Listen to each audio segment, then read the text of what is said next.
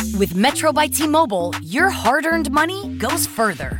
This tax season, there's zero fees to switch. Enjoy Metro's lowest price, just $25 a line for 4 lines. Plus, get 4 free Samsung Galaxy phones when you switch. Now that's the best deal in wireless. Metro by T-Mobile, empowering you to rule your day.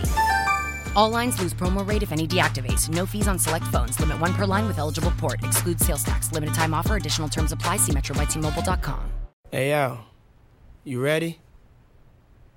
Let's do it. Live from Southern California, this is the moment you've all been waiting for. It's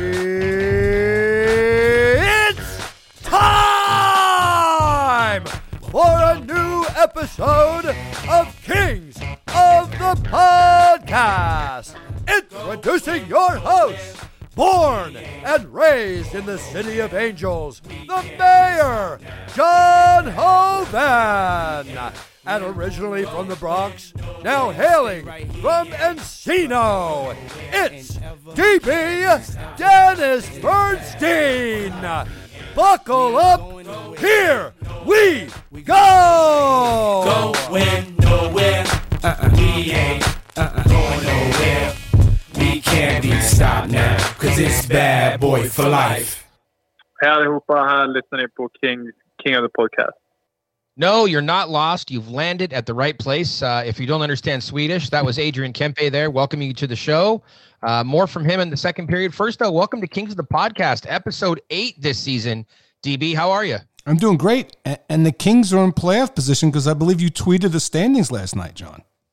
I did tweet the standings because, we're going to get to that also because there's a Twitter poll that I want to get to in the first period here, Dennis. But before we do, of course, we want to welcome everybody to the beautiful Kai Nurminen Studios here in beautiful Southern California. And for those, I guess, Dennis, we should ask, do you even know who that is? Do you know that name? I'll take a pass on that, John.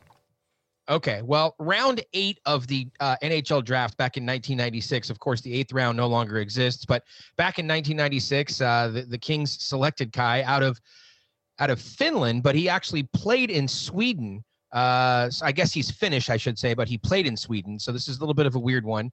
But the reason for picking him, of course, is that our guest today, of course, is from Sweden and spent the early part of his career there playing a lot of time.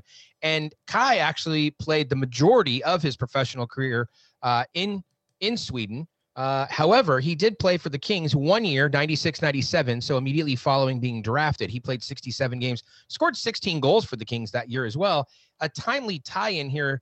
We're in the middle of a 2-game set between the Kings and the Wild, Dennis, and Kai played 2 additional games beyond that 1 year in L.A. He about 5 years after playing in Los Angeles.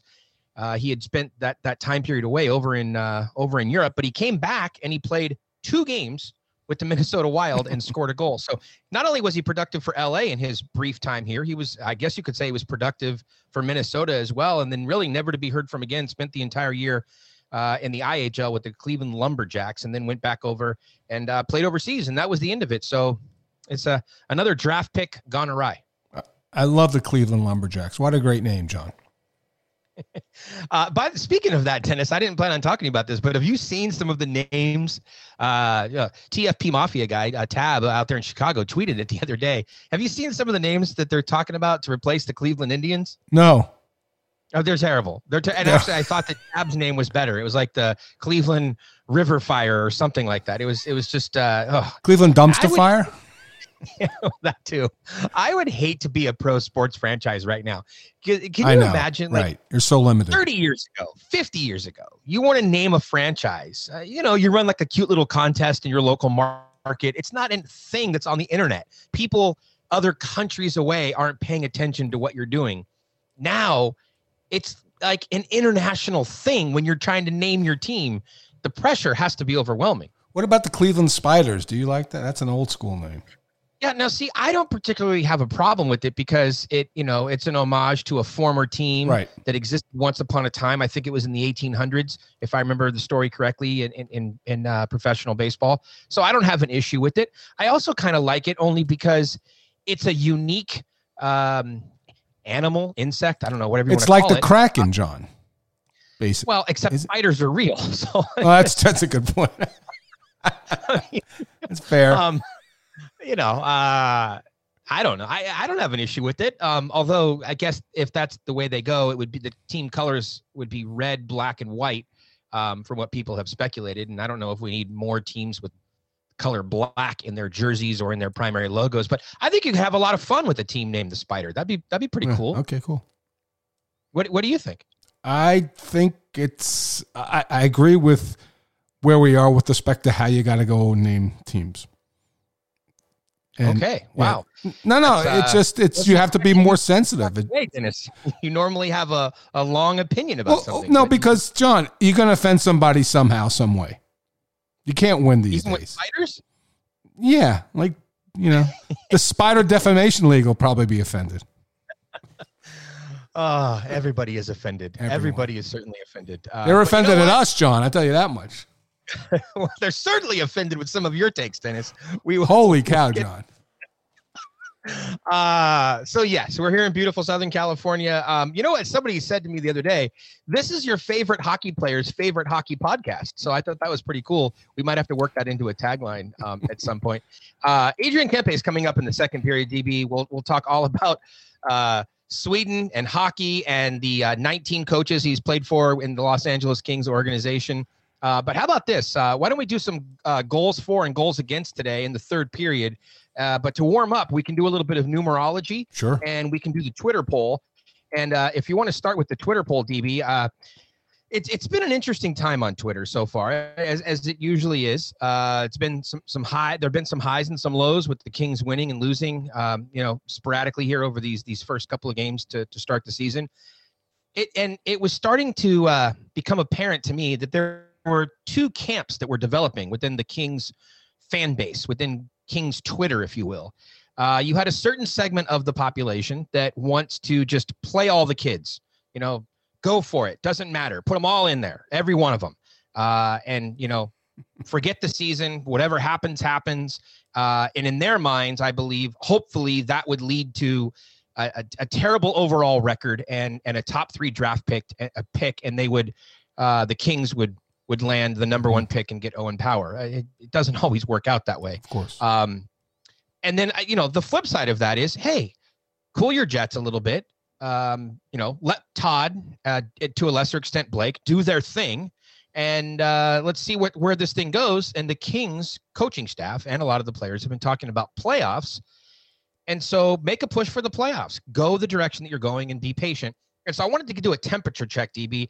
Ended up with about 1,000 votes of people kind of weighing in on this. And the results were pretty telling.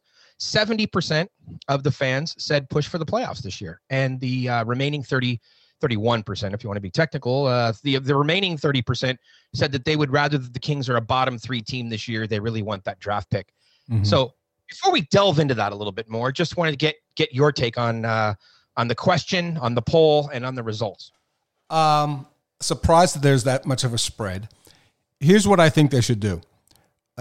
Overall, the overarching issue or the goal should be to develop the younger players. And that gets you a bottom 3 pick or top 3 pick or get you to the playoffs. I don't care. Like that's what we've talked about forever, John, about this, what's important this season. It's to find out who these kids are, where they fit in the lineup. So to me, the record is inconsequential. Of course, you'd want to make the playoffs. Who wouldn't? I get it. It helps the organization. They haven't won a playoff series since they won the Cup. I think they've won 1 game in the playoffs since then. But to me, it's inconsequential. If the goal truly is to develop these kids, get them in the game, get them properly, get them a legitimate season in the NHL, and just let the chips fall where they may. Okay. And see, I would take a little bit of exception to that and I wish I would have pulled the tweet up, but you had a tweet the other day that was buried deep in a thread. It was a reply to something, but I was tagged in it, so I saw it. Yeah. And you basically had made the remark, I don't want to put words in your mouth, but you had basically made the remark of, how can people say that these kids aren't ready until they've played in the NHL? Well, I take exception to that because there's a whole staff of people that are paid. They're very knowledgeable hockey people that are paid to make these decisions. That's what scouts and general managers and development staff. Right. That's what they do. They're the ones who make the determination. It's not for me to watch them at the NHL level or for you to watch them at the NHL level. That's what they say. So if those people that are responsible for developing these players are saying, hey, player XYZ, they're not available, or excuse me, they're not ready yet to play in the National Hockey League. We would like to see them do the following, and before that happens, great. And there are other players that we do believe are ready and should be playing. So I wanted to build on what you said there, because another person tweeted in, and I thought it was a very, very intelligent tweet. And these type of things often get lost on Twitter. And I apologize. I should give them credit. I don't remember who it was that said this, but they were basically pointing out in the middle of these people arguing with me on Twitter that there are two layers, at least. I mean, there's probably more, but there are at least two layers of quote unquote kids right now in Correct. the LA Kings organization. You can't put everybody into one pot. Correct. Byfield is not at the same level or spot on the development curve. I agree. With somebody Lias like Anderson. Mikey Anderson. Right, exactly. Lias Anderson. There you go. Perfect example. So that person's particular point was, look, they are playing the kids. You know, they're just not playing the kids that some people want to see. Some people want to see Turcotte, Byfield, Kaliev at the NHL level. But they are playing the kids. Guys, they have a rookie defenseman on the top defensive pair. They have a rookie defenseman on the second pairing. And I'm talking about Mikey Anderson and Cal Clegg. They're playing Lias Anderson. They're playing Gabe Vilardi. Let's not forget Blake Lizotte is only a second-year NHL player. So they are playing a lot of younger kids in this lineup. And there are still more to come, because Matt Luff is still going to be getting some time. You expect Jared Anderson-Dolan to get some time. A little bit of patience here. Would be what I would recommend. Okay, so here's the other side of the coin. And obviously this is going to go to Byfield, right? Like, so what? It all boils down. It's right. Yeah. That's all it boils down to. John, so I get it. Like, somebody said, case closed, he's not ready. Where's the body of work that tells me on the ice that he's not ready? Because I'll give you the progression. He dominated the OHL last year. He played in the World Juniors, and he hasn't played since. So how can you objectively say he's not ready when he's never played? And if you're using the World Juniors as a benchmark where people thought he played good or not good, like, to me, I don't see the body of work to say. So to me, and I draw the parallel to Dylan Cousins. Look at what they're doing with Dylan Cousins. And I know he's a year older, whatever. He scored a goal. They sat him out. They put him back in the lineup last night. He scored a goal. Like, spot the guy. So that's my argument. Like, I want some body of work in the NHL, because if you put Byfield in the games and he actually produced, then what? Like, so to me, and I get it, I respect how they're doing this. And John, I want to make like one thing very, very clear, and I think I mentioned it on Twitter as well. I'm not saying how they're going about this is wrong. I'm saying there's an alternative way to do this, and I laid down tons of players. I laid down a dozen players that went that route, that didn't sit out, that didn't go back to juniors, that went into the NHL right away. So to me, it's not a criticism of the organization. I'm saying, look, they could have gone about this another way, and here's proof. Here are the players in the league. That's like a Kakanyemi, who was 18 years old and went up to Montreal in a pressurized situation, played the first year, kept playing. So I have no qualms with them doing what they're doing. My point was, you could do it another way. You can do it another way, and I don't want people to interpret this as me being an apologist for the organization. No, I get where you're going. Yeah, go ahead. But I do think that the optics are a little bit different this year, or the circumstances, I should say, are a little bit different this year compared to other years. This is a compacted 56-game schedule where every game is a 4-point game. So first of all, this is not like a regular 82-game season where you have 3 or 4 games to burn and you can take a look at a kid, number one. Number two, this is all really a moot point because Byfield isn't available right now. Who knows what would have happened if the first game in the American League and the preseason game, if he wouldn't have gotten hurt and if he would have played great and he played maybe a couple more preseason games, he might be ready to join the LA Kings when they return home from this road trip. And they might have been ready to spot him in for a couple of games, to use your phrase there. But that's just not the way that it played out. So, you know, oh, well, let's trust the process. Let's see where it goes. Yeah, I'm not saying they're doing it wrong. I'm just saying, look, there are other organizations that do it at the other end of the spectrum. Maybe they would consider that. And that's all that was. And so, but the other thing is, can we talk about the idiot brigade out there? That when you respond back to them and give them an alternative, you know what the response is? You and Hovind think you're smarter than everybody else. We're not smarter than everybody. I don't think I'm smarter than anybody. I know. That's why that was the response. Like, I laid down a theory, John. They come back. I said, well, here's my theory, and here explains it, and here's the support for it. You and Hovind think you're smarter than everybody else. Well, then tune out and unfollow. Idiot brigade. I do take exception to many of your tweets, though. For example, I really don't care how many of the last second overall picks, how many of the last top 3 picks have played in the NHL. It doesn't really matter to me. Just because 10 other teams have done it a certain way in the NHL, and I understand your case. I get it. You're presenting an alternative. But it doesn't matter to me what 10 other teams have done. Everybody talks about this being a copycat league. And in this case, the Kings are choosing to go a different route. They're copying teams that have had success with growing players slowly. Teams, like not at the second overall pick, John. I used the top of the draft, and I get. Look, again, I'm not and one thing, you're not being an apologist. This is the route they're going. Hopefully it works out. Do I want the guy to fail? No, absolutely not. Would I like to see him here for a couple of games? I absolutely would. Your scenario that you lay out, had he played some exhibition games, maybe he'd be here by game 25. Great, awesome. I think that's great. I would love to see this guy play in this league this year, spotted correctly. And if it happens, great. If not, I'm not going to say, hey, they went the wrong route.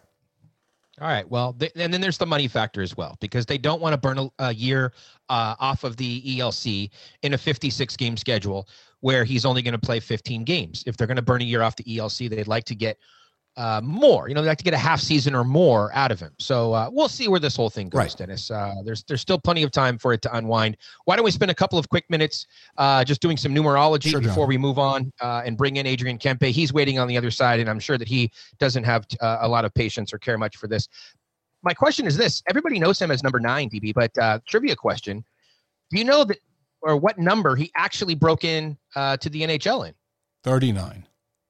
Okay, so you've done a little bit of your homework there. That is right. Number 39. Now, he only wore that for one season. It's an interesting group. 7 players have worn that number previously. That was Hubie McDonough. Yannick Perreault was in there. A couple of goalies in Felix Potvin and Dan Cloutier. One of those which is largely Kings fans would like to forget about, which is Dan Cloutier. Not a good time for the organization. Noah Clark. Always love bringing up Noah Clark. The first born and raised Southern California player to ever play for the LA Kings. And, of course, I mentioned a few episodes back his parents who run a cheese store up in Claremont. So go check that out in downtown Claremont. Kempe was the last one in 2017 to wear number 39. So we'll have to see if somebody else is ever going to wear that number again. I'm sure at some point they will. Number 9, his more recent number and more well-known number, is a very important number historically in hockey. 23 players have worn that number in Los Angeles, DB. Probably Bernie Nichols being one of the more famous number 9s. There were a couple of other ones that wore it. Dixon Ward, a blast from the past. Rob Brown. We've talked about both of those players before. More recently, you've had guys like Siplikov, Kelly Buchberger, who I believe is now coaching up in the WHL. He wore that number for a while. Oscar Moeller, a fan favorite. He wore that number as well. And right before Kempe wore it, the last guy. Here's a trivia question then, DB. Do you know the last guy to wear number 9 before Adrian Kempe? This is the last minute of play in the period. Okay, that would have been Teddy Purcell. So if I remember correctly, Teddy had 2 tours of duty with the Kings. I could be wrong about that just because he spent so much time at different things. But I think he was with the Kings on 2 separate occasions there. So we'll find out. But DB, let's get to the other side of the break here. And we will be joined by Adrian Kempe. With Metro by T-Mobile, your hard-earned money goes further. This tax season, there's 0 fees to switch. Enjoy Metro's lowest price, just $25 a line for 4 lines. Plus, get 4 free Samsung Galaxy phones when you switch. Now that's the best deal in wireless. Metro by T-Mobile, empowering you to rule your day. All lines lose promo rate if any deactivates. No fees on select phones. Limit 1 per line with eligible port. Excludes sales tax. Limited time offer. Additional terms apply. See metrobytmobile.com. In the second period.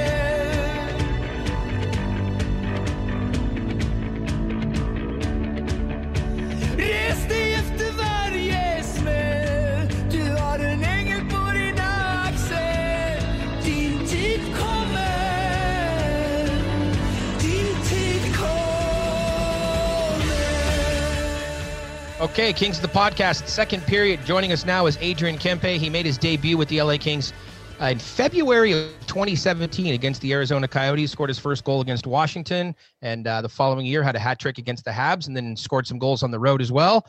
He's off to a great start so far this season. Adrian, how are you? I'm doing well. How are you guys? We're doing okay so far. We'll find out as this interview sort of progresses and goes along. Why don't we jump in and get some boring stuff out of the way first? Does that sound fun? Yeah, of course. Okay, so the team is playing better of late. Are you feeling comfortable up there on the top line? Yeah, I feel good. I think I felt good since the start, even though I wasn't playing with Kopi and AI. I think I had a pretty good start of the year, and then obviously got the shot up there, and started scoring goals. I could have had a couple after the first two games as well, but I mean, it was nice to get the first out of the way, and I think. But we've been playing well together. I just try to, fit my game into with Kopi and AI because they've been playing together for a long time, and I know them well from being on the power play with them and stuff like that. So I mean, it wasn't super hard, and especially playing with those two guys, it's not super hard either. So I mean, I just try to do my job and work hard to create chances for our line. Now, you've been on 3 different lines over the past just couple of weeks, maybe a month at the most. You came into camp, you were penciled in to play with Velarde and Furk, and then you guys tested out the all-Swede line. Now you're up with Kopitar. At any point during the offseason, did you ever envision yourself being on the top line? Not really. I mean, I think, as you guys said, me and Gabe and Furky were playing together in almost the entire camp. So, I mean...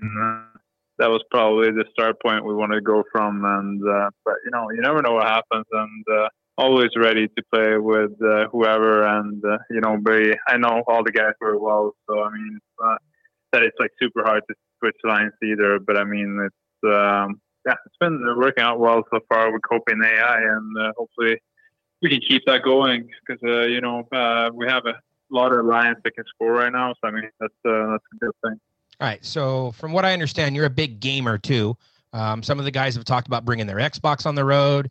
Did you bring yours? We know Lizotte plays with Doughty. Who have you been playing with? What's your game of choice? Are you doing Twitch? Give us your gamer stuff. Yeah, I brought my Xbox. I think it was good to kill some time. I do play a lot of Call of Duty when I'm home. I haven't played as much now on the road. You need quite good internet to play Call of Duty, so I haven't been playing a lot, but usually I do play a lot of Call of Duty with a lot of guys on the team, Sean Walker, Amadio, Trevor Moore, I follow all those guys, so usually get a good group of guys that plays, and now on the road I'm more into FIFA. I'm a big soccer fan growing up, and still am, so I mean I'm a lot into FIFA and Call of Duty. That's my 2 main games for sure. Adrian, after the second Colorado game, your numbers time-wise have gone up significantly. And I talked to Todd about you this morning, and he said that, a lot of this was you need to be more consistent. That's been the criticism over the years. But he said, look, it's about preparation and execution. And now you're playing on the right wing. You played center, you started center, they threw you to wing, now you're a right winger. Are you a more confident player now? And how's it handling 18 minutes a night in consecutive games? I think I'm more comfortable on the wing, I think, than center. I think I can play both, but I mean, I think from last year too, I really like playing on the wing. I think I was more useful there. And I think, I mean, from left wing to right wing, it's not that big of a deal. So, I mean, it's just like switching sides. And I think from being on Kopi's line now, it's been, it's been going well. And, I've been starting scoring more. As of now, so I mean that's obviously a good thing too. But I mean, I think I've always been a player that creates a lot of chances, and maybe not always been putting the puck in the net. But I mean, I've been trying to work on that as much as possible in the summer too, and work on my shot and stuff like that, so I can, be more effective out there. And when you score, you get more confidence. So it's been good so far. Did you come into the season wanting to be more aggressive? You look a lot more like you're looking for your shot more as opposed to being deferential when you played with Brownie and Kopi before. Yeah, I mean, I think as I said, I've been working on my shot a lot. Been looking at my game a lot as well, and maybe on some chances I had this year, maybe I would have tried to pass it last year, and been trying to get a different mentality going into this season and what I have to improve as well. And I want to score more, and if you want to score more, you got to shoot more. So I mean, I'm trying to get more shots every night I'm out there too, and I think I'm one of the guys that shoots the most on the team right now so far. So I mean, it's obviously paying off pretty well. So I mean, that's just something I want to keep going as well. Let's build on that just a little bit. You and I have talked a number of times through the years about wing versus center, and you've always really sort of indicated that you preferred or to play center. But you were very effective on your off wing at the World Junior Tournament many years ago. And Mike Stutz, your coach there in Ontario and Manchester as well, he always wanted you over on your off wing. What is it about that side that maybe makes you so comfortable?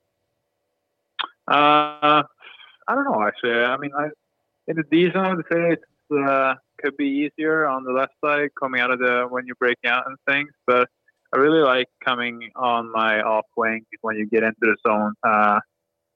I feel like I have more options to take a step into the middle or keep driving it wide than I do on when I come on my left wing. It feels like it's hard to cut into the middle on your backhand, and when you show your forehand, you have more options, and it's just something that I like a lot more than coming in on the left wing for sure.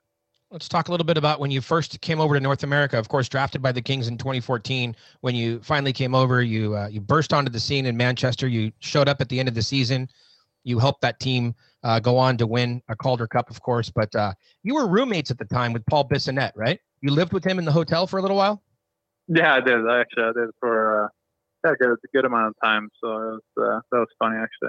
All right. So I talked to Biz before the interview. I needed, I do my research before we do these shows, Adrian, and I wanted to get to the bottom of the nickname Juice because I've heard many different versions of the story, and I thought that Biz would be able to help out. What he says is that Backman was the one that came up with it, Sean Backman. Is that true? Is that your version of the story? Yes, I think. I think he was the one that came up with it. It was him, and then after stuff catched on to it. So I mean, I didn't know at the time who actually came up with it, but now after what I heard, it was Bax who came up with it. Yeah, so Biz was kind enough to give the credit to Backman, who came up with it. And, of course, Biz and Stutz both ran with it. They said you added a lot of juice to the lineup at that time, which, of course, you did. You were scoring like crazy and really you were a major contributor to that cup run there at the end there in Manchester. But Biz also wanted me to make sure that I asked you another question. He wants to know, why were your shin pads so small when you were in Manchester? I remember that, actually. I don't know. Growing up in Sweden, that was always, a big thing that you wanted your shin pads to be as small as possible. And, when I came from Sweden to Manchester, it was like I was wearing junior shin pads compared to all the other guys. So I was getting chirped there a lot for the first couple of weeks. And, finally I actually changed them, I think mid-playoffs, and guys made me change them. So I have some bigger ones, and I've been using them since. But I mean, I remember those times, and I remember when I look back at it now, it looks weird because it looks like two different completely players with just the shin pads that I had. But it was a good time. Adrian, I covered the Global Series in Stockholm a couple of years ago, and at the time you were the only Swede on the Kings. I was talking to a fan and says, "Where are you from?" I said, "L.A." I said, "Adrian Kempe, Kramsfors." He goes, no, that's not Sweden. That's like Finland. Is that true? That is Sweden, for sure. You have to love the Sweden and the Finnish rivalry. Look, Lias Andersson, real quickly, you couldn't hear it in your earphones when you were coming on here, but coming out of the first break, we played a song just for you. It's the Liverpool song, "You'll Never Walk Alone." Right before you joined us, that was on. So I'm curious, why Liverpool? And now Lias Andersson likes them too, right? Yeah, exactly. I heard that too, actually. So it's nice to have another guy that likes Liverpool. Usually, it's hard to find the guys that like Liverpool. Usually, everybody hates Liverpool because they've been doing so well last 2-3 years here. So usually when Liverpool loses, the guys always tell me. So I mean, they're not doing great right now, but I've been supporting them for a long time now. So I mean, when I started supporting Liverpool, they were not great either. So I mean, it's been we've had a couple of years now when they've been winning some trophies, and it's obviously nice for me to get all the guys back that were cheering for Man City and Man United and those teams. Well, you played with Lias back in 2018, I think, on the Swedish World Championship team. So maybe you were talking about Liverpool, and maybe you encouraged him to be a fan. He never admitted it to you or something. Who knows? Yeah, maybe. I actually have a tattoo on my wrist for Liverpool, so maybe he saw it back then and was kind of jealous. See, I scratched all my tattoo questions off the list today. I know you have like the flowers, and then you have the broken clock, which reminds me of a Salvador Dali painting, and I did not know that you had the Liverpool. Let's get a quick prediction here. Big game tomorrow. Spurs, Liverpool. What's going to happen? I don't know, actually. The Liverpool haven't played great. They don't have any center backs they're playing at the moment. So I think they're I don't know who's going to play there, but I mean, it's going to be I think they're playing on the road as well. So I mean, it's going to be a tough game. Spurs is good. They have a really good offense, and Liverpool's offense hasn't been really sharp lately either. So hopefully they can turn it around here, turning the losing streak around as well. So I mean, it's going to be a big game. All right, so sticking with the Swedish theme here, we saw the all-Swede line in training camp, which of course was Lias Andersson, yourself, and then Grundstrom, or Tonka as he is now known, I guess. You guys played together, you and Grundstrom, back when you guys were teenagers over in Modo, I believe. Where does he stand on all this soccer talk? Is he a Liverpool guy? He is a Man United fan, big Man United fan. He was chirping me the other day here when Man U actually beat Liverpool in the FA Cup, so I was a little pissed, and he was kind of happy about it. He told us too. So I mean, but I think that's the first time Man U beat Liverpool in like 5-6 years now. So I was kind of happy for him. Adrian, living in Sweden, have you ever been to Anfield or seen a Premier League with Liverpool playing? I have never actually. I was gonna go. I think last year after the season, but then obviously COVID came up, and it was a big issue. But I haven't been there and watched them play. But it's on the list, right? Oh, yeah, for sure. What do you need to do in order to convince McClellan to get the all-Swede line put back together? Obviously, you like your time on the top line, but I'm assuming that at some point you'd like to take a couple of games and give that all-Swede line a go. Yeah, I mean, I think he definitely has it probably in the back of his mind as well. So whenever they're playing great right now, and our line's been playing good. But whenever that time comes, I think he probably knows where he has us. And I've been playing with Carl and the other Carl Hagley before too. So we had the little Swede line going there as well. So I mean, it was he knows the Swedes always play well together if he needs us to. Now, you have had a bevy of coaches during your time with the LA Kings organization. There was some stability early on when you were with Stutz in the AHL, but then you run the gamut here in Los Angeles. You had Sutter there at the tail end of his time in Los Angeles, and then you were with Stevens, and then Willie for a brief moment. Maybe you want to forget that, I don't know. And then you have Todd McClellan. Let's go back to the Stutz days. I heard a story once. You guys were this was couched under the category of Adrian likes the finer things in life. You guys were on a Southwest Airlines flight. Everybody was jamming their luggage into the overhead bins, and you had a really nice, expensive backpack that you didn't want to put up into the overhead bin. Do you remember this story? I do not, actually. So I guess Stutz had said something to you like, come on, Adrian, just jam that thing into the overhead and let's go. And you didn't want to do it. And he didn't realize that it was a very expensive sort of backpack. And so Sutter turned to him and I guess asked him, Stutz, do you know how much that thing cost? And Stutz kind of flipped out when he found out because, of course, he's like buy a backpack at Walmart type of guy for $9.95. And so he couldn't relate to it necessarily.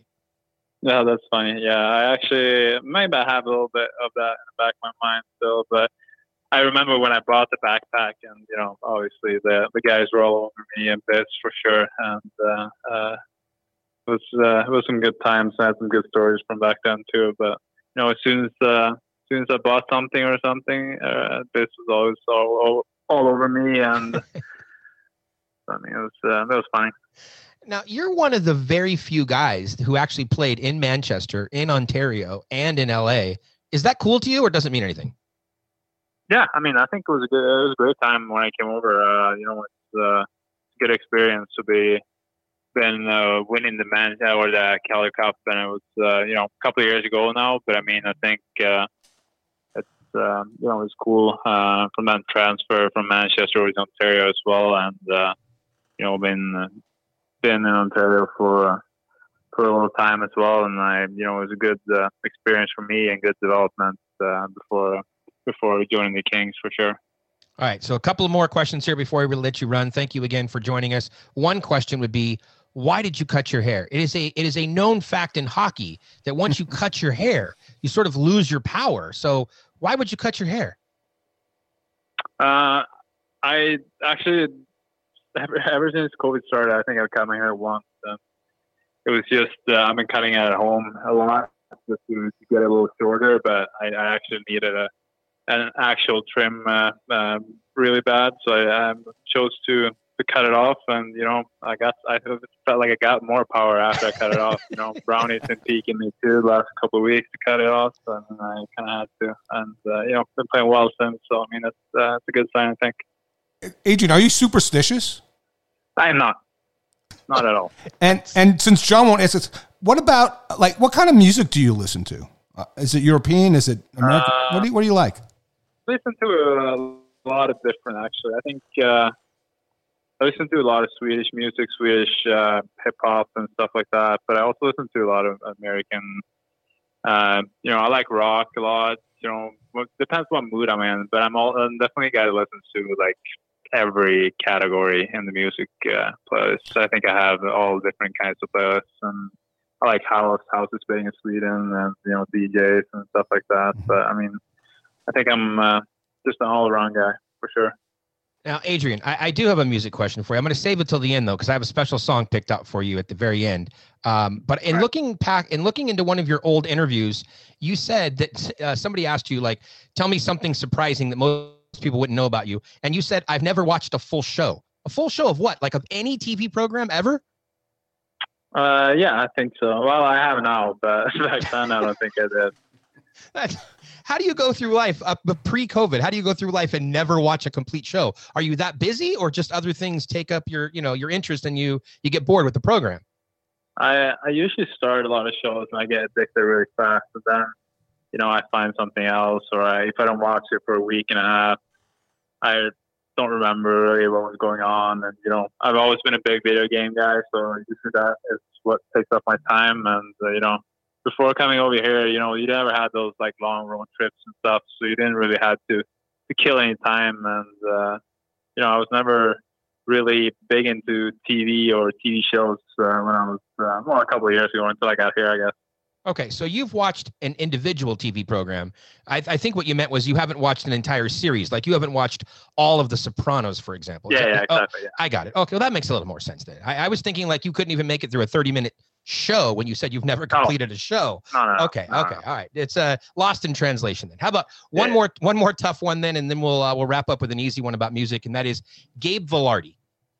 Through the early part of the season here, Gabe is getting a real indoctrination into the National Hockey League at the faceoff circle. Everybody knows Gabe's a great hockey player, and he's going to have a really long and bright future. Everybody expects that. But he's now seeing the challenges of being a younger player coming in, playing against men. He's talked about that strength and how some guys they have man strength. You experienced some of that coming in and playing center at the time. So I'm just curious, have you talked with Gabe at all about any adjustments that you had to make as a young player, at the faceoff circle, or no, you haven't had that conversation with him?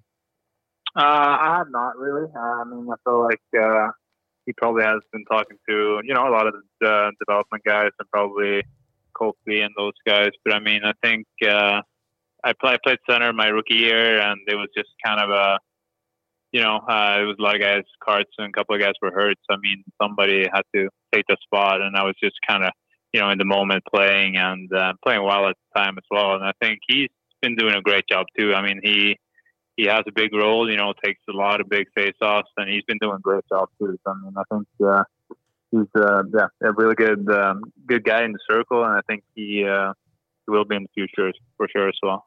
All right, Juice. we're going to end on a music question. I'm going to butcher this name, but I think you like this band or this artist, Håkan Hellström. Is that how you pronounce that? Yeah, exactly. Yeah, that was one of my favorite artists growing up. All right, so I picked out a special song. That's what we're going to play you out with today. I listened to a couple of the tunes. They kind of reminded me of an American band called The Killers. Have you ever heard of The Killers? I don't know, actually. They sound familiar, but I'm not sure. All right, so that's your homework assignment for today. Tomorrow is the game, but today you have nothing but time to kill in the hotel. Go watch some videos of The Killers, and then you can let me know if that reminds you of your favorite band there, Håkan Hellström. That's what we're going to end with today. Adrian, it's been outstanding having you on. We really appreciate it. Congratulations on the success in the early part of the season up there on the top line, and we'll have you back soon on Kings of the Podcast. Oh, thank you, guys. Appreciate it. Have a good one. Thanks. All right, we'll talk to you later. There you go, Adrian Kempe. We'll talk more about that on the other side of the break. Walk on with hope in your heart, and you'll never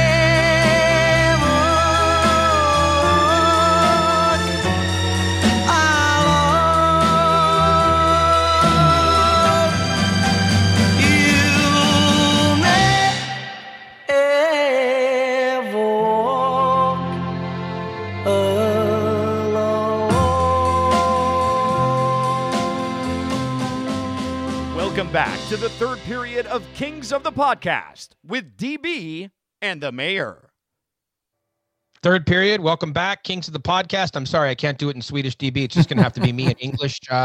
Adrian Kempe in the second period today. What do you think? Okay, let me clear the air here. Let's go back to the idiot brigade that says, I hate this player.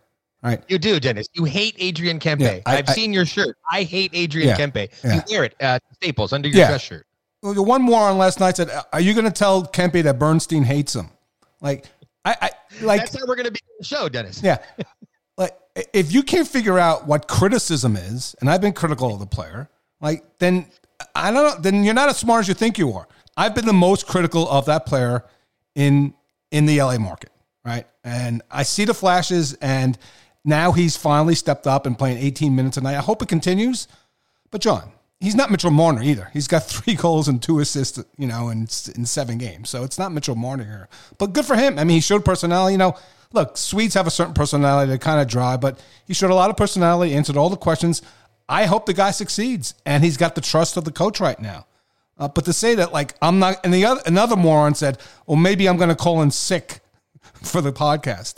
I'm like, no, when you criticize a player, like, you have to take those questions and answer the questions. So that's my second response to the idiot brigade today. I will let you know, Dennis, and I didn't tell you this off air because I wanted to share it now. I did have 2 people within 5 minutes of me tweeting that out last night that Kempe was coming on the program today. 2 separate people in the organization texted me to ask, does Dennis know that Kempe's coming on? Yeah. Totally. So your criticism is well noted throughout. It's well noted. And you know what? It's fair, though. It's fair, yes, right? It's fair. It's fair. And look, all I can say is, thankfully, Adrian didn't respond like Jake Voracek did in Philadelphia. Actually, I wish he would have. That would have been great. Yes, actually. Better radio. Right, he would have told me off. Look, here's the thing, John. I have not called this guy a bum or he should be out of the league. No, you have not. I have not done that. I've not made it personal. I just say, look, you expect more from the player. And to his credit, he came on. And to my credit, I asked legitimate questions and we move on from there.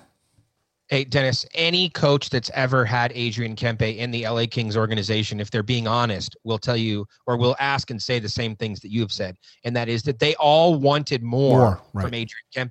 They see the flashes of brilliance. They see him in practice. They see the things that he's capable of. They watch him in certain games, and they're like, yes, that's the guy that we need. Yep. And the word that has really been that he's been attached to since joining the organization has been consistency. And I think it was, I don't remember if it was Browning or Kopi that said it just the other night. It probably was Kopitar, who basically said, look, we've seen this in Kempe before where he has these flashes of brilliance and he goes on a streak. And he said, we're just hoping that he can continue to do it on a more consistent basis all year long. So it's not only the coaches, it's actually his teammates. And in this case, his line mate as well. So everybody is excited, I think, in the Kings organization by what they've seen from Kempe. here in the early going this season. And I would agree with you, Dennis. We have seen a different Adrian Kempe. He's been much more aggressive, physical, engaged. It hasn't just been that, European dipsy doodle kind of, take a shot type thing. He's been very, very engaged. And it's been exciting to see. It's been a long time coming. And Mayor, Todd brought that up. He brought up the reason it didn't work with Kopitar and Brown is because he was deferential. Like, he's got to put his head down and be aggressive and let the chips fall when they may, and if he can continue it. Look, like I said, he certainly has to. If he fails, it's not because the coach doesn't trust him and is giving opportunity. It's a lot of minutes he's logging. 18 or 19 minutes for a winger is a lot of time on the ice. So good for him that he's been able to achieve this early on. Hopefully it continues. Yeah, and something here just about him and sort of being the alpha, which is what the comment that Todd has made a few times is like, hey, he plays better when he's the alpha, and that's why we were reluctant to put him up on that top line. And then he's talked about this maturity that he's gone through. You want to know something crazy, DB? If my numbers are correct here, and I was going to look them up, but I'm pretty sure I'm right. I think that outside of the core five that they keep talking about, which is of course Kopitar, Brown, Carter, Quick, and Doughty, outside of the core five, I think he has the most tenure on the entire LA Kings roster. Right. I believe you're right. Yes. So it's just weird to me that, you talk about younger players and the kids and blah, blah, blah. And Kempe doesn't fit into that category. Although there's a major age difference between, say, him and Kopitar or Brown and the core five, he's the next guy who's carrying the mantle right after them because he's been around, since 2014 when he was drafted into the organization. And that's what Todd asked for last season. Remember, it was the second level of players past that core five that he wants to step up and take a leadership role. And certainly, like you mentioned, he's in that sweet spot of those type of players. Well, I can tell you, DB, and Kings fans won't like this. It's that second level who never stepped up and took control of this team, and that's why they're no longer here. Exactly. Tyler Toffoli, Tanner Pearson, et cetera, all those guys that were supposed to come in and be the next Kings to take over for the core five, it didn't happen, and that's one of the reasons why they decided to go a different direction. Sure. There were a number of different things that we didn't get a chance to ask him about, just out of respect for his time. Although I guess what's the difference? He's just going back to the hotel and he's going to sit around, for the next 12 hours. Probably could have just kept going. But, people talk about Kopitar being the son of a coach. And I don't think people talk about that enough with Adrian Kempe. His dad was a very successful general manager and coach over in Sweden and really was responsible for all of the summer training for both him and his brother, who Adrian didn't talk about it, but Adrian looks up to his brother. That's his idol in life. And his dad played a major, major influence on his upbringing. Yeah, you're right. But it's never talked about, John, actually. Right?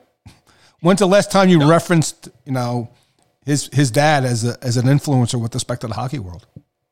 That's what I'm saying. It's not a storyline that up until now that people have really paid much attention to. And, Christian Ruutu, who we had on the program, he's one of the Kings' European scouts and really has done a fabulous job of unearthing a lot of European players. From what I understand, he was over at one of the SHL games when Kempe scored his first SHL goal. Was in Gothenburg versus Frölunda, and Roots went up to meet him after the game, and Kempe really didn't want to talk to him. Kempe wanted to call his dad, who wasn't there, call his parents, and talk to them over the phone rather than talk to this NHL scout that was there. So it just goes to show you the relationship that he has with family and how important it is to him. And, I guess Ruutu probably kept the interview rather short in that particular case and moved on, and they lived to talk another day, perhaps. That's what they did. Okay, thank you, DB. Look, we want to bring back a segment that we did earlier on. It's been so long since the Kings were playing. All I can remember would be the quarantine series that we did on Kings of the Podcast. But back in the day, DB, when the Kings actually played games and we were doing Kings of the Podcast, we would do this segment called Goals For and Goals Against, where we each gave out sort of pluses and minuses to whatever we were feeling or seeing with the team at that time. We're, I think 7 games into the season now? Yes, we're in the middle of the series against Minnesota on the off day here. So 7 games into the 2021 season. How about if we reflect on the season in totality at this point? A couple of goals for and a couple of goals against from each of us. Would you like to start or would you like to defer to me? I will defer, and I will receive the ball in the second half. Okay. That's another thing. Coin flip. Kempe did the coin flip at the Yes. Galaxy game. Yes. We didn't get a chance to talk to him about that either. Okay, goals for. I will start with the goals for, and I'll hold my goals against for a moment. One goal for would be for Cal Peterson. I think there's a tremendous amount of pressure on Cal coming into this year. The ball was really handed to him to take it and run with it. Last year, at the end of the season, and coming into this season, everybody keeps asking, us included. Todd's already tired of the question. What's the goaltending breakdown? Who's going to play more games? How is it going to work? And Jonathan Quick, is responding by just playing lights out hockey and some really, some strong performances in net. And he's not ready to ride off into the sunset anytime soon and give up the crease. So it's been a battle, and I think clearly Cal has battled this year. He missed some time away due to some protocols and whatnot, and then was a little bit shaky. I tweeted that out in the one game. He didn't look himself. Right. Didn't look like the Cal Peterson that I know and have really come to respect. But man, in that last game, he was phenomenal. So a goal for Cal Peterson. Goal for guy tied for the league in assists. He's playing 23 minutes a night.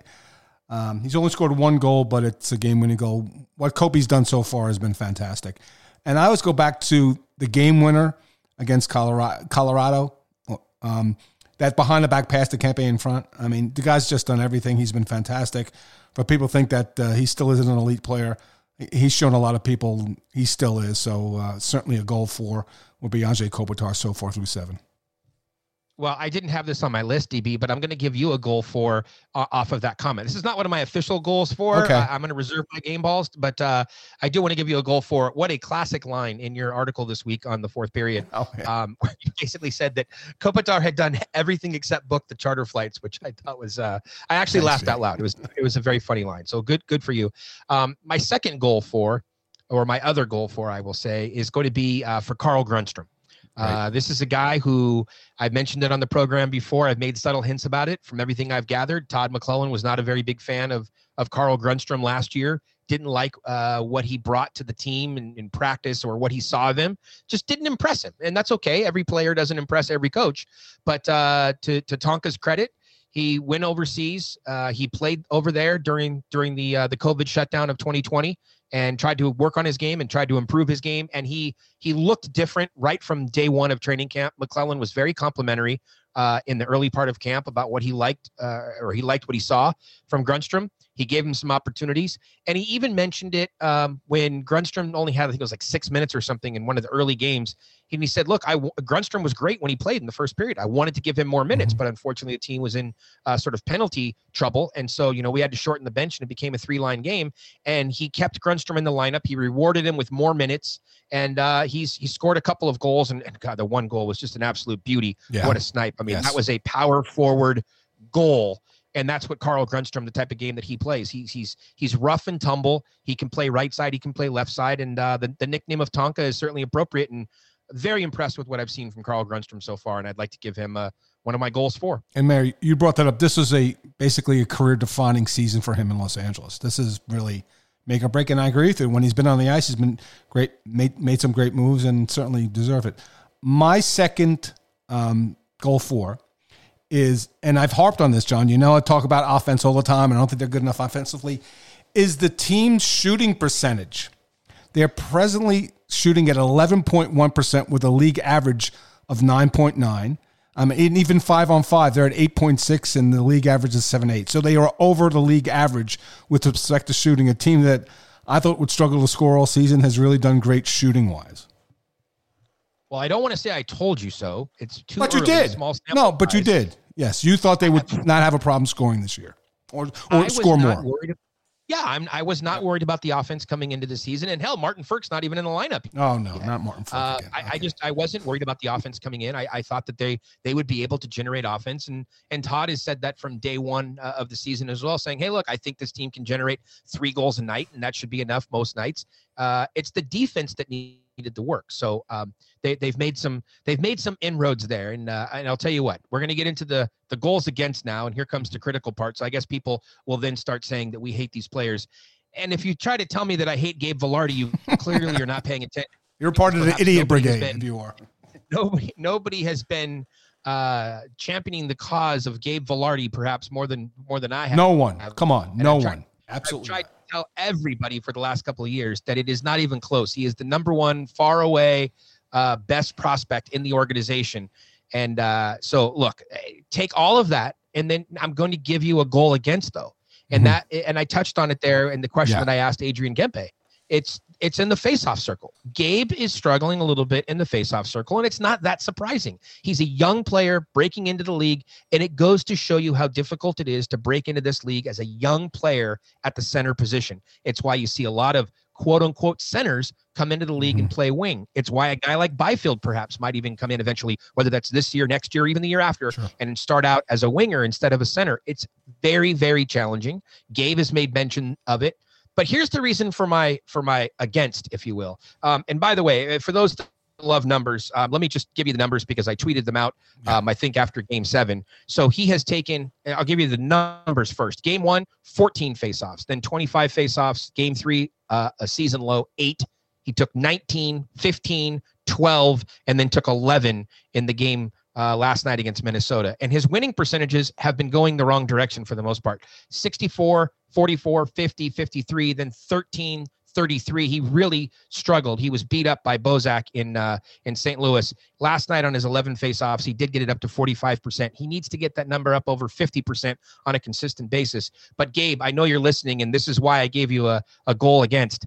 I didn't like your answer that you gave when we were talking about faceoffs the other day, and you were asked about what you can do to work on them, et cetera. And your answer to the question was, I don't like to work on faceoffs. I think you either are good at it or you're not. I take great exception to that answer. I was not impressed with that answer. I've talked with several people in the organization about that answer. They weren't impressed with the answer. Wouldn't surprise me if some people in management have already spoken to Gabe about that answer.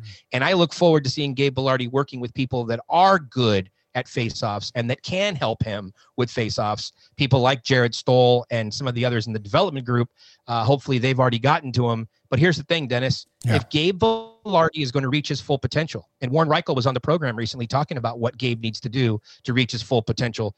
His full potential is not to be the 3C on this team. If you expect him to be the 2C, if you expect him to maybe challenge one day to be a 1C, he needs to improve in the faceoff circle. And he's not going to improve magically. He's only going to improve with practice. And so until he gets his head on straight when it comes to faceoffs and the work he needs to put in, I'm giving him a goal against. Well, it's abundantly clear that John Hoven hates Gabe Vilardi now. Okay, let's move on. What's your goal against? What's a motto with this defenseman? Oh, boy. We might have the same goal against. Okay. Oh, no, we don't. We don't. No, we don't. Okay, and I said it in my article. The early returns indicate that the Blackhawks won the Olli Maatta trade. Okay, I have to jump in. Hold on. How did they win the trade when the Kings gave up a player that was in the ECHL? He was never going to make the LA Kings. He wasn't even making the Ontario Reign, their AHL team. If Olli Maatta never plays another game for the LA Kings, how did the Blackhawks win the trade? He's not on the team anymore. And he's a healthy scratch in front of two rookie defensemen. Yeah, look. It's not winning a trade, though. Yeah. First of all, it's a joke, number one. Okay. And number two, the guy it was the top pair, and now he's the seventh defenseman. Right. Yeah. And I know getting adjusted and stuff like that, but when Kyle Clegg's taking your spot and you can't get back in the lineup, well, you certainly didn't win that trade. So what's the motto with that defenseman? Okay. All right. It's, I guess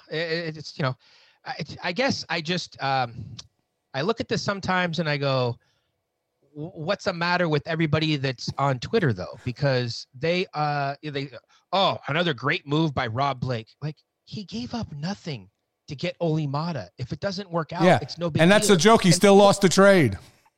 But here's the thing. If Cale Clegg is playing over Olli Maatta, that's a good thing.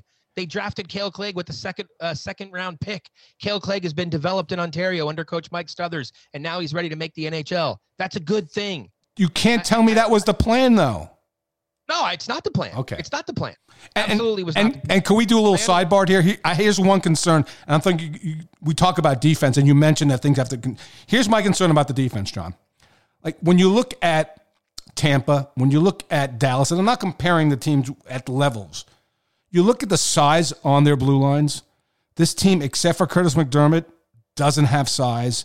I'm concerned about a guy like Mike Anderson, 185, playing 22 minutes a night. A guy like Cal Clay playing 18 or 19 minutes a night. My concern about this team over time, they have to get bigger on the blue line. This is not Colorado where you've got Cale Makar and Gerard and Bo Bryman. So to me, in the big picture, you need a couple of more bigger defense. Even in Tampa, as great as they were, they had to add Bogosian. They had to add Luke Shen, right? So to me, size on the blue line, in this compacted schedule, to me, there's a concern there with respect to the lack of size on the blue line.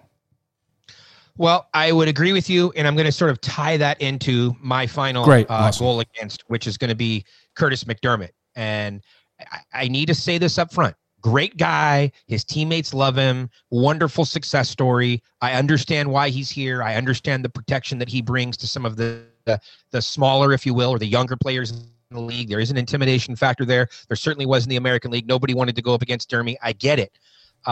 However, he just hasn't looked the same and hasn't shown the progression. We talked throughout camp with a number of players about what did you do during the 10 months off? And some guys took advantage of that and other guys didn't. And I don't know what McDermott did, but I will say he's not playing at the same level that he was playing at last year. And maybe that's because the team itself has raised their level. So maybe he has not raised his level yet, but he has not looked good in several of the games. There have been times, especially in the Colorado series, where guys were able to blow by him.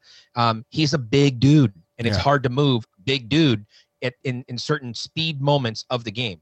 So, he is the seventh defenseman, and he should, and that was the plan this year. He should be the seventh defenseman. I don't think he should be in there on a regular basis. And, kudos to Todd, who left him in the lineup when it would have been very easy to move him out of the lineup. He left him in. He's trying to let him work his way through it, trying to show him respect, and he knows how much he means to his teammates. Here's my question, though.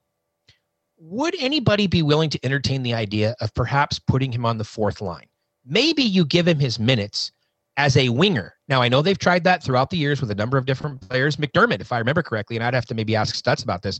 If I remember correctly, they did put him in there in a couple of games at wing in Ontario. And I know guys like Justin Auger, and, they've tried on both sides of the puck. Brian Boyle played both sides of the puck, Brent Burns, etc.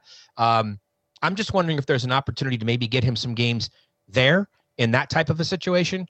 And shore up the defense, because the D does need to be better. They need to cut down the goals against.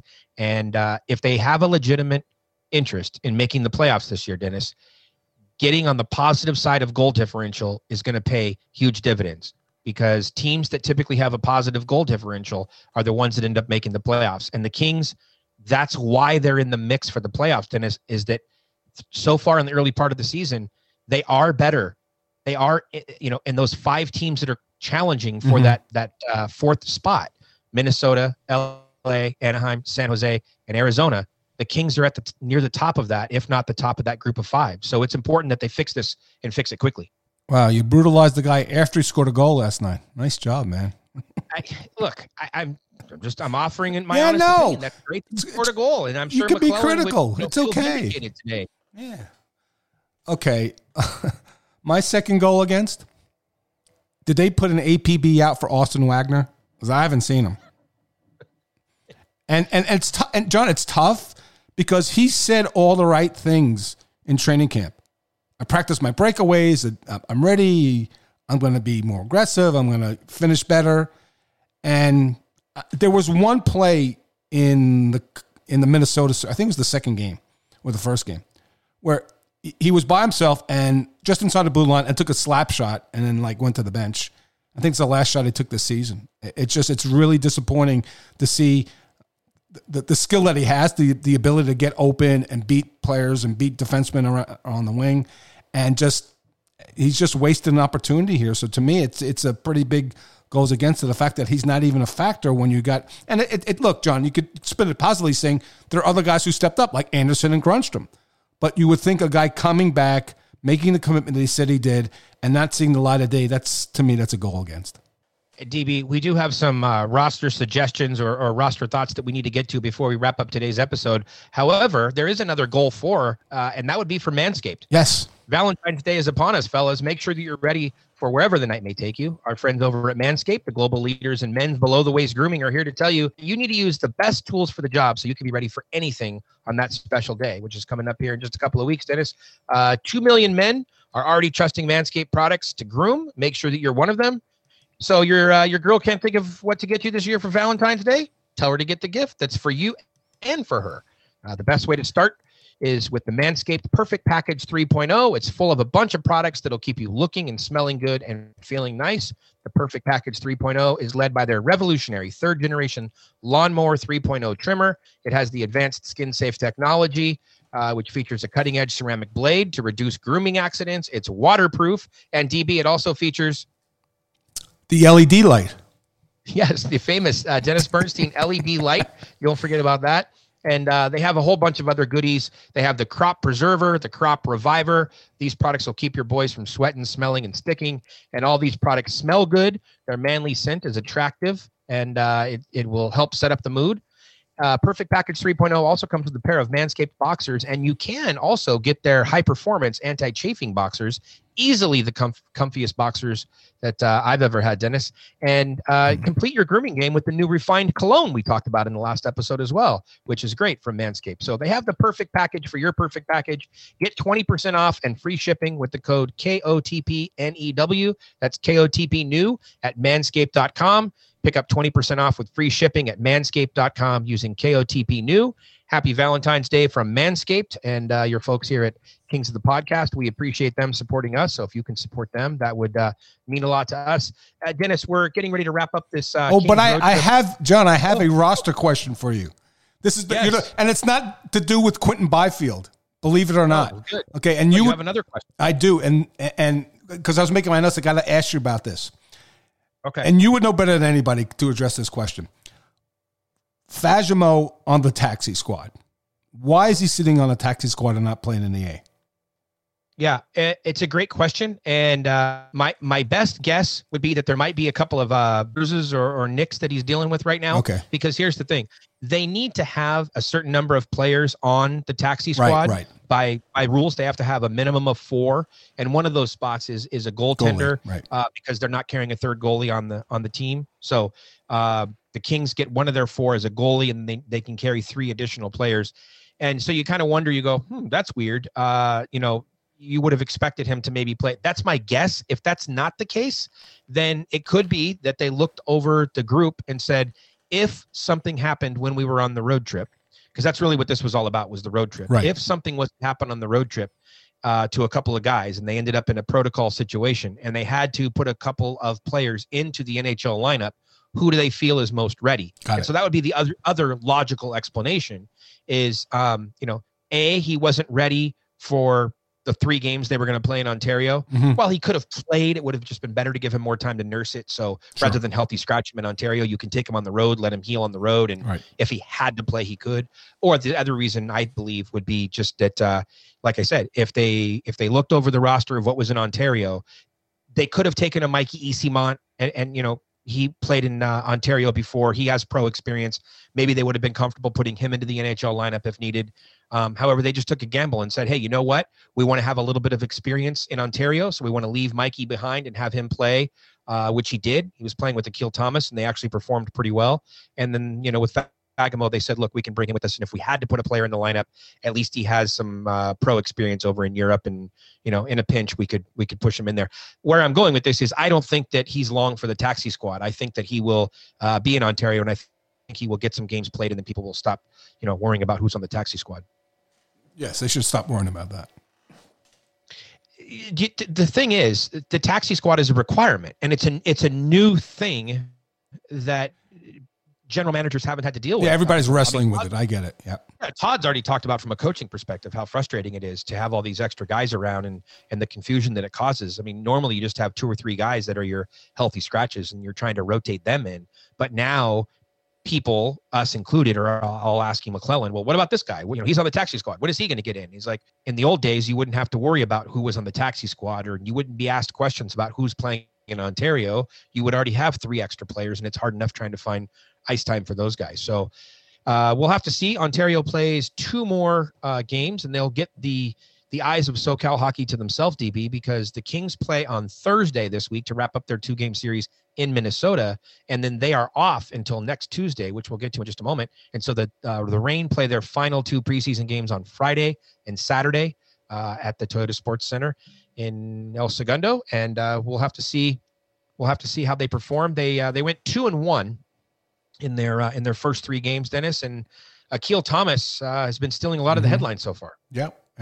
And the Kings are getting back to a normal schedule, quote unquote normal, because now they'll be playing 3 different teams over the next 3 games, right? They play Minnesota, Vegas, and then Anaheim, then Vegas. Ducks. Yeah. Yes, they play the Ducks in that middle game. That's the game on Tuesday, which, DB, that's going to be the reverse retro. The debut of the reverse retro jersey is going to come against Anaheim. Fantastic. And it's weird because when we first heard about these 4th jerseys, as they initially called them, the reverse retro jerseys, the original concept was that the teams were going to wear them against each other. But now, here's what I heard. I heard that some of the teams have been reluctant to wear the jerseys on the road because they don't want to take the extra laundry with them on the road. And that's why mostly the reverse retro schedules have the teams playing at home. But then I kind of scratch my head and I go, but wait a minute, why wouldn't Anaheim be willing to wear theirs? Because it's not a real road trip when they come to Staples Center on Tuesday. So, they're going to grab one set of jerseys. What's the difference whether they grab the reverse retro or whether they grab, any one of their other jerseys? And certainly their reverse retro, could be worn against the Kings purple or Forum blue jersey just because the colors don't clash. So I don't know, people, why Anaheim is choosing not to wear them. I guess, whatever. But the Kings are wearing their reverse retro jerseys on Tuesday against Anaheim. So, of course, fans will be really excited. And, those things have been sold out everywhere. And we heard Luke come on the program recently, Dennis, and tell us that people are texting him and calling him and asking if he has any hookups. Nobody has any hookups for these jerseys. And I think they're still out of stock, John. They've been out of stock for weeks. For months, Dennis. They basically sold out like before Christmas. So, it's been quite some time. Back to the roster questions, though, leading into perhaps even that game. I don't think we're going to see Martin Frk here probably for probably another week or so. So won't be the game against Anaheim. I'd be a little surprised by that, but maybe a couple games later. My question is this: when Frk is healthy and ready to return, when he's ready to go into the lineup, who comes out of the lineup? Because originally the idea was to put him with Velarde because of their chemistry, but things sort of seem to be clicking between Lias Andersson and Brown. Right. And obviously Todd feels very comfortable with the 4th line right now of Trevor Moore and Amadio and Grundstrom. So where's Furky going to go? He's going to go to the healthy scratch room. Unless you want a little bit more punch on the 4th line and you spell him with Moore. But I agree with you. There's chemistry on that line. That's the only where it fits. He doesn't fit anywhere else in the lineup. See, I would do it a little bit differently. I would put Lias Andersson as the 4th line center, and I would put Frk with Velarde and Brown, and I would take Amadio out, and I'd put Andersson on that line with Moore and Grundstrom, and then you get 2/3 of the Swede line back together as well. Yeah, that's a possibility. That makes sense. Okay, so there's a couple of things to think about there. Following up on your Austin Wagner comment from earlier, though, before we got into Manscaped there. Somebody pointed this out to me, and I would tend to agree with it, that probably not a good thing to have Athanasiou and Wagner in. It's either one or the other that's in the lineup. They're just too similar of players. Mm-hmm. Fair point. And one guy has 3 goals in 7 games. It's just that he earned the scratch, which is unfortunate. Yeah, well, look, the Kings have too many players. I kept saying that during the offseason. They have too many forwards, and people want to keep talking about, well, why isn't Turcotte playing? Well, I mean, even if you ignore the argument of me saying he's not ready for the NHL, they don't have a roster spot available for him because they're already trying to find a way. And that's the difference, John. I agree with you 1,000,000% on that. He should be in the A. I agree with you wholeheartedly. He should not be with this team. So you're hung up on the fact that Byfield was taken 2nd overall. That's exactly. Yeah, I know. Okay. When I watch Dylan Cousins scores goals in Buffalo, I'm hung up on it. Okay. Buffalo. All right. Hopefully the Kings are further along in their development than the Buffalo Sabres. And I'm sticking with my prediction, DB. Taylor Hall will be the biggest name traded this year. I want to end with this, though, Dennis. We're coming up after we get on the other side of this game with Minnesota. It's going to be this weird deal where the Kings are off for a significant number of days here. And so there's going to be the Rams aren't playing this weekend. The Kings aren't playing this weekend. So after you do your NHL radio show Saturday morning, what do you do the rest of the weekend? There are other teams, John, believe it or not, in the league. And I do a national radio show, so I really kind of got to stay with that. Okay. So, it's John. Here's much of a geek I am.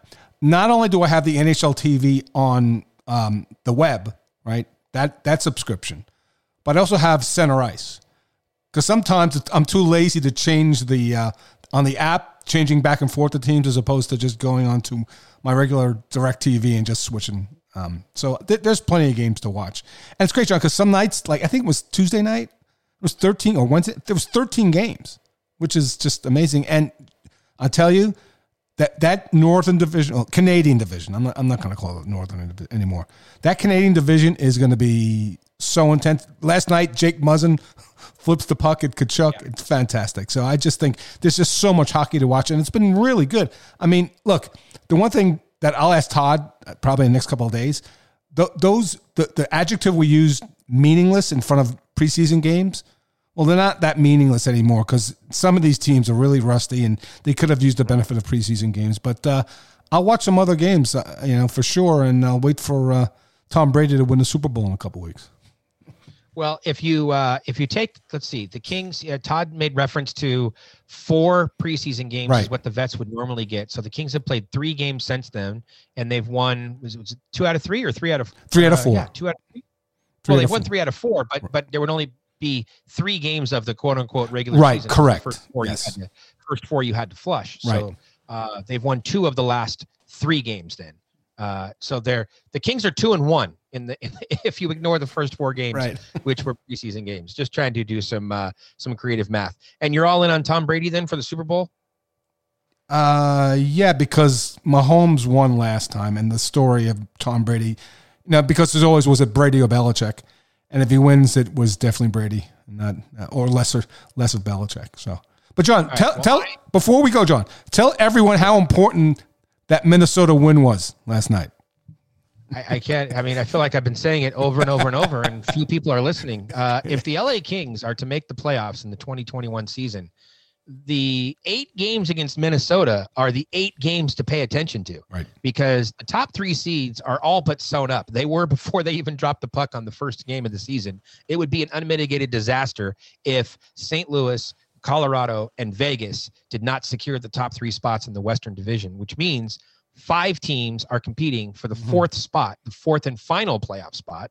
And again, I listed them earlier. That would be Minnesota, the Kings, the Ducks, the Sharks, and the Arizona Coyotes. And if you figure that Minnesota is sort of the team that came into the season with the edge for that spot, then that's the team the Kings need to beat. So they need to obviously take care of business against those other 3 teams, Arizona, the Ducks, and San Jose.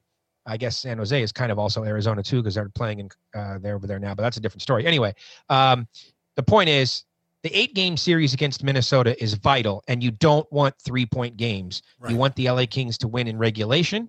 That's and you also want every night, Kings fans, you want Vegas to win in regulation. Right. You don't ever want them to give up extra points to the other people.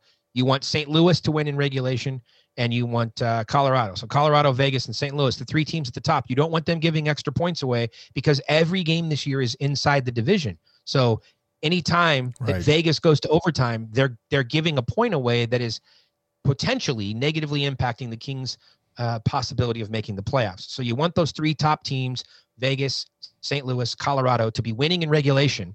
And then when the Kings play Minnesota, you want them to be winning in regulation. And that's why last night's win was so important, Dennis, because they needed to put that game away in regulation and not give away a free point to Minnesota, and they did that. So if they can continue that on Thursday and get another I guess bit of retribution against that team that sort of stole those points from them earlier in the year. I mean, I don't want to say stolen. Minnesota earned them because the Kings gave them away. And back to the points from earlier, the defense let them down. They had 3-1 leads in both games. So,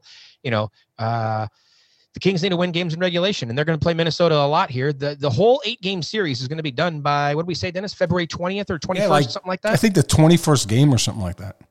Yeah, so within the next 3 weeks, this whole series will be completed, and that's going to tell you a lot about the LA Kings season right there, and if they're going to be in the mix for the playoffs, which according to the Twitter poll, that's what 70% of the listeners are hoping for. So Dennis, it's been a great episode. Thank you to Juice, Adrian Kempe, for jumping on and talking all things hockey with us and Swedish house music as well. Dennis, we'll be back soon with another guest and more fun talk on Kings of the Podcast. Hope everybody has a great week. We'll talk to you soon.